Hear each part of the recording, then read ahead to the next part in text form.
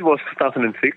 I remember that. I was 23 years of age, and I earned my first six-figure salary, right? So this is my story. And back in the days, I can remember it was because of my ego. I bought property. This is Property Investory, where we talk to successful property investors to find out more about their stories, mindset, and strategies. I'm Taran Shump, and in this episode, we're speaking with buyer's agent Tommy Segoro to learn all about how he moved from Indonesia to Australia alone as a teenager, how he managed to expand his property portfolio despite staying away from investing for 6 years, and how he's been able to develop his own buyer's agency business from nothing.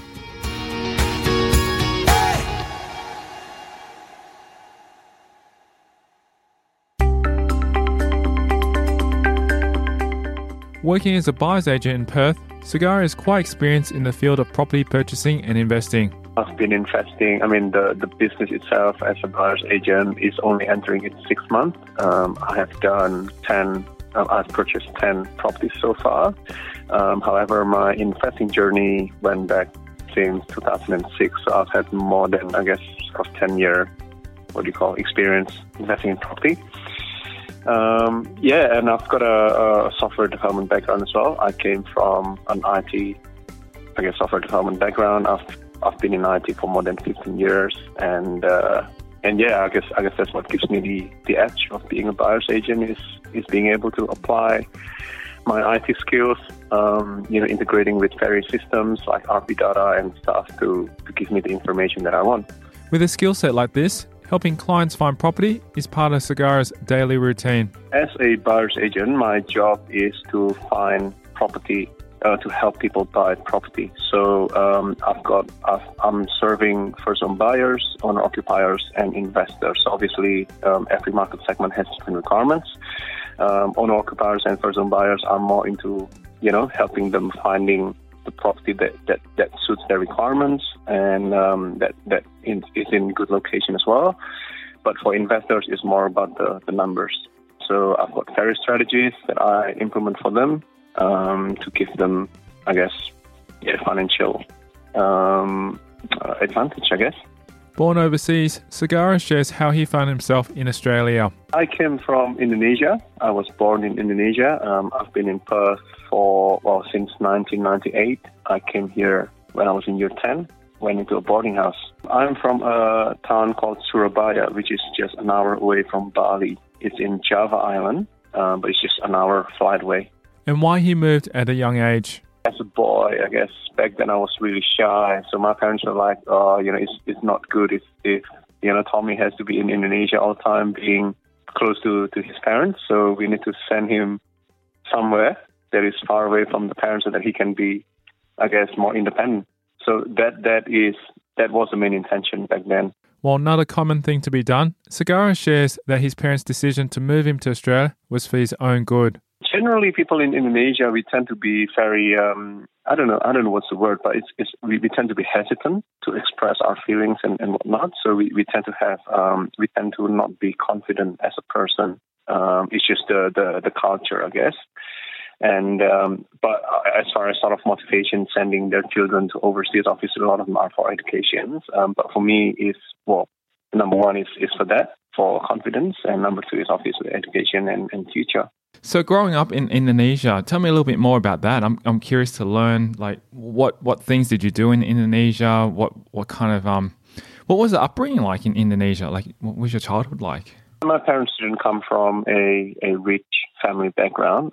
They worked really hard, and I think I can actually speak to about a lot of people who are in the same boat as my parents. So because of that, a lot of us have been taught to save a lot, right? To have a good career, just so that we're not going, as the children, we're not going through what the parents were going through. And I think if you want to talk about property specifically, a lot of us tend to buy cash back in Indonesia because obviously property prices are a lot cheaper than Australia. And secondly, is because of that, I guess, culture background, right? I mean, a lot of us came from a poor family background. So to us, cash is king. My parents always tell me, if you want to buy anything, car, whatever it is, try to have the money first before, don't have loans if possible, especially on depreciating assets. So that's how I've been raised. To learn to save a lot doesn't mean that I'm good at saving. It's just because me as a person in nature, I'm not good at saving. But I've been taught a lot. That's how I've been raised. He also explains the reason he migrated to Australia while he was a high school student. My parents felt that I was old enough to go overseas, and not just that. Somehow I had the desire to as well to explore.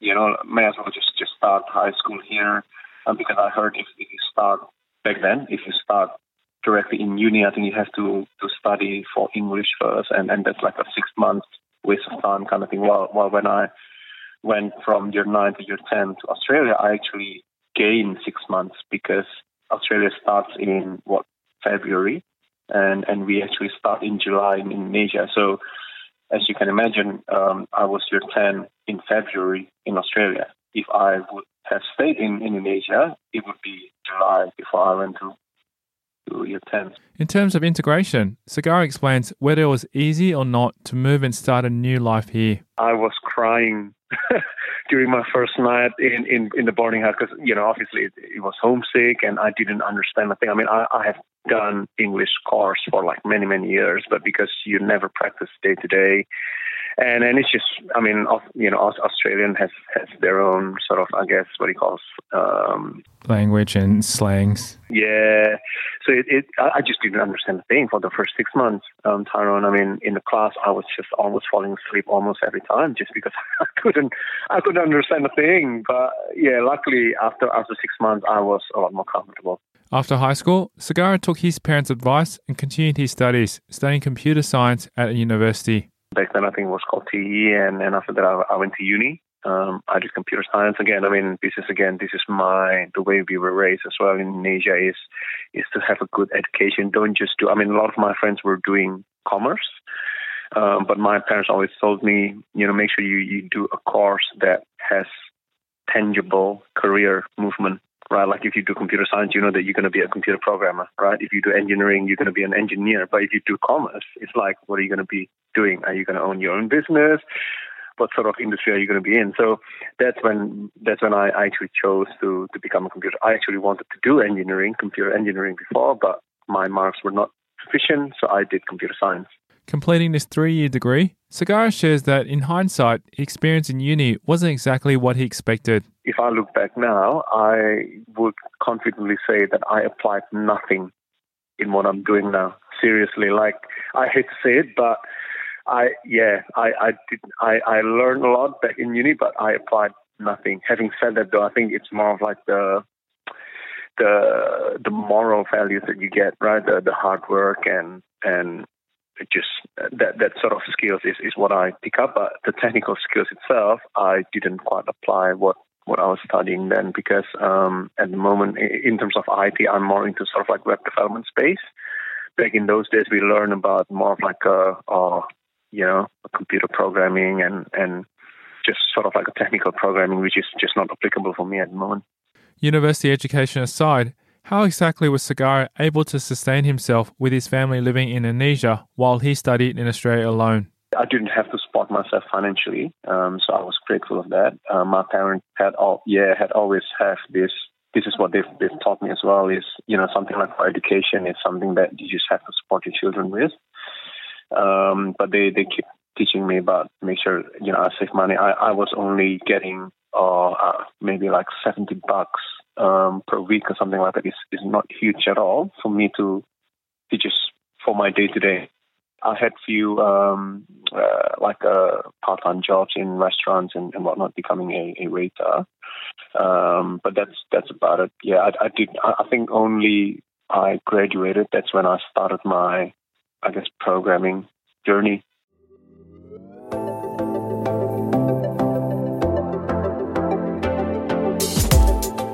Coming up after the break, we'll delve into Tommy Segoro's journey and the funny reason he got started in property. I bought property because I just want to show off to my friends that here we go, right? A 23-year-old guy is able to buy his own investment property. The obstacles he faced along the way. I bought it, I think in 2006, Perth has just gone through a major boom in property price. So I was at the peak of the market. That's why there was no growth at all. The valuable lessons he's picked up along his journey. Number one, first and foremost, is calculate your cash flow, right? I mean, property investment is very much like a business. If you don't calculate your cash flow, that's how you lose money. It's because it's all the running costs. And that's next. I'm Taran Sham, and you're listening to Property Investory.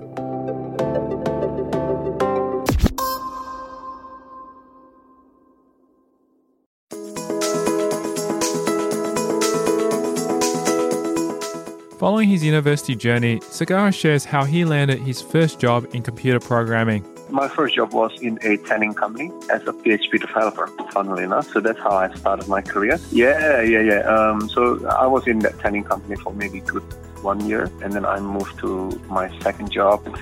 I think it was a recruitment agency or something. So I was still a PHP developer, but then the company suddenly made a direction change to use Microsoft technology. So that's how I was then first introduced to .NET and Microsoft technologies, which I was really grateful because being in WA, as far as IT goes, it's now pretty much Microsoft town.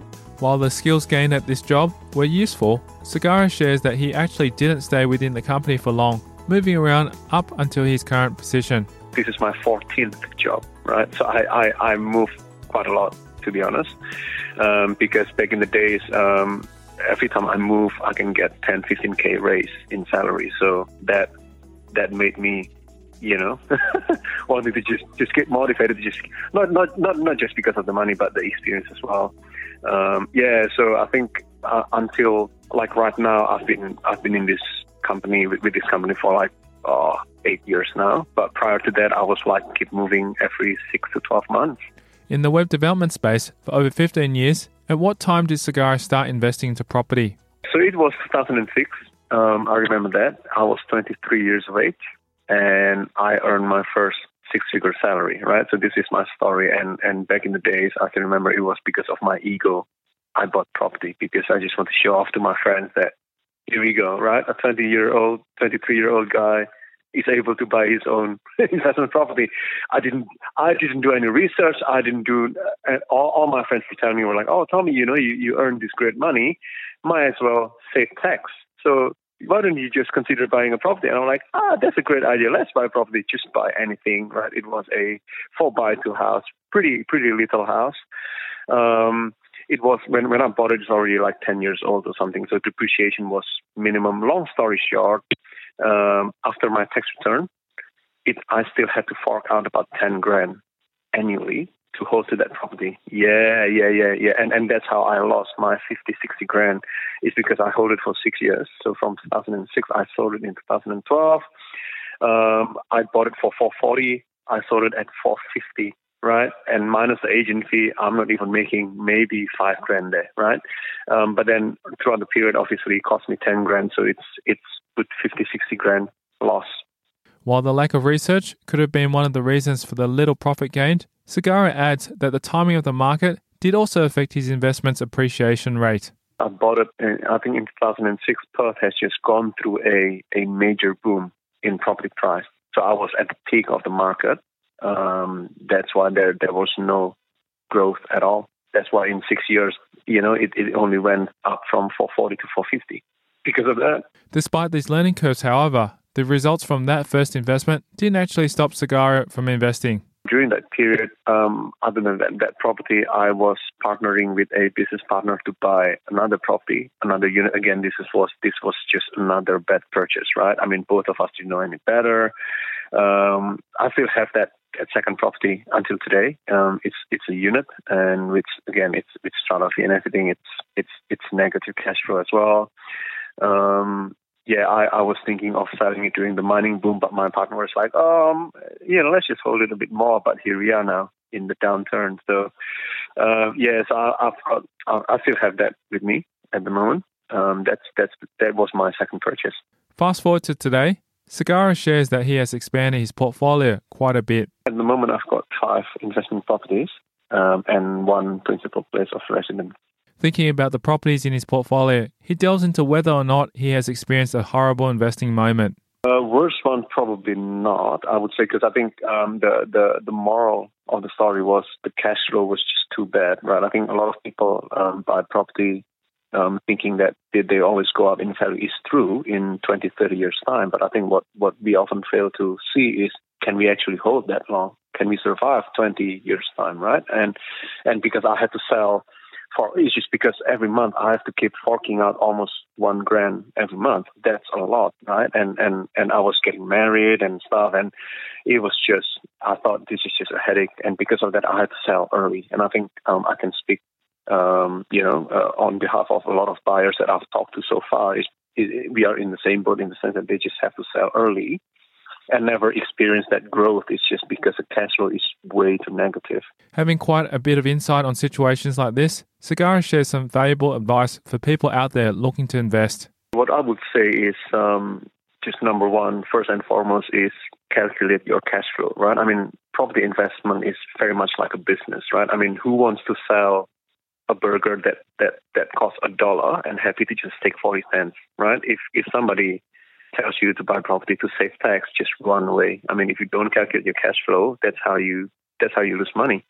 It's because it's all the running costs. I mean, if you've got a lot of money in your buffer, that's great. But if not, like me, I have to fork it out from my main bank account.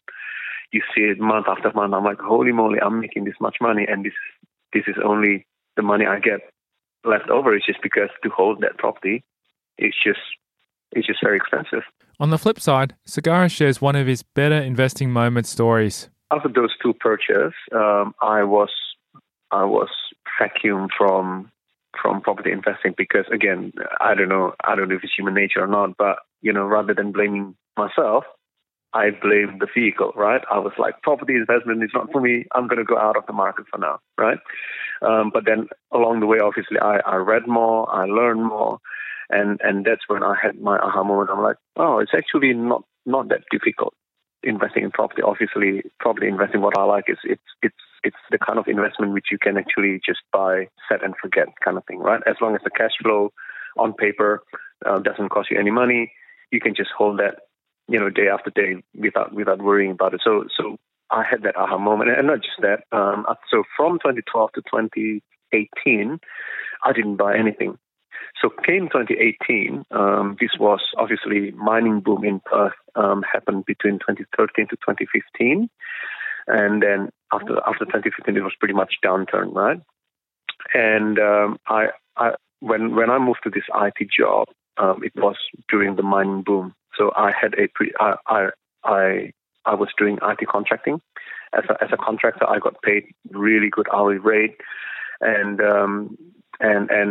I've been staying with the company for this family for 8 years now, and during the period after the mining downturn, when I ask around about salary of a similar job, I would be getting maybe $30-40 an hour less. That's a good 70-80 grand less in salary, right? So I was like, oh, okay, I'm not going to move. But come 2018, this is my aha moment.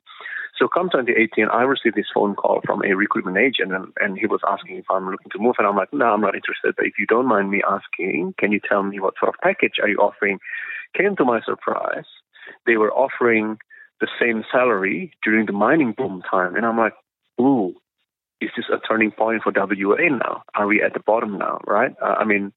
Because for many years, like I said, like I just mentioned, we were talking $30-40 per hour less. And here we are, suddenly there was this company willing to offer the same rate as I was getting at the mining boom. And I'm like, is this a turning point? So couple that with all the skills and knowledge that I've been acquiring regarding property investing, I'm like, I need to go back. And something just spoke to my heart to sort of like, you have to go back to the property market. So there I did. I bought 2 investment properties straight away. It was after this moment that Segoro not only decided to continue investing, but also to become a buyer's agent. The buyer's agent, obviously, it's not new as an industry, but it's new to a lot of people, and especially in WA. So because of that, I would admit that my charge rate is not that great yet.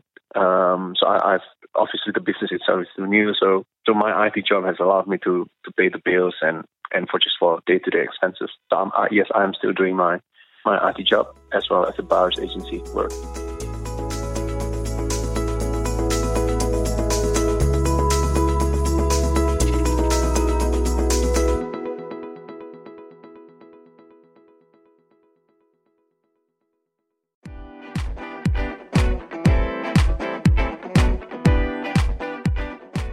So, inspired by Tommy Segoro's journey and his amazing aha moment, we'll keep the conversation going in a future episode of Property Invest Story, where we'll discuss his strategy. My strategy, obviously, if it's for buy and hold, it has to be positive cash flow on paper. So one of the things that I look at was rental yield has to be 5% or more.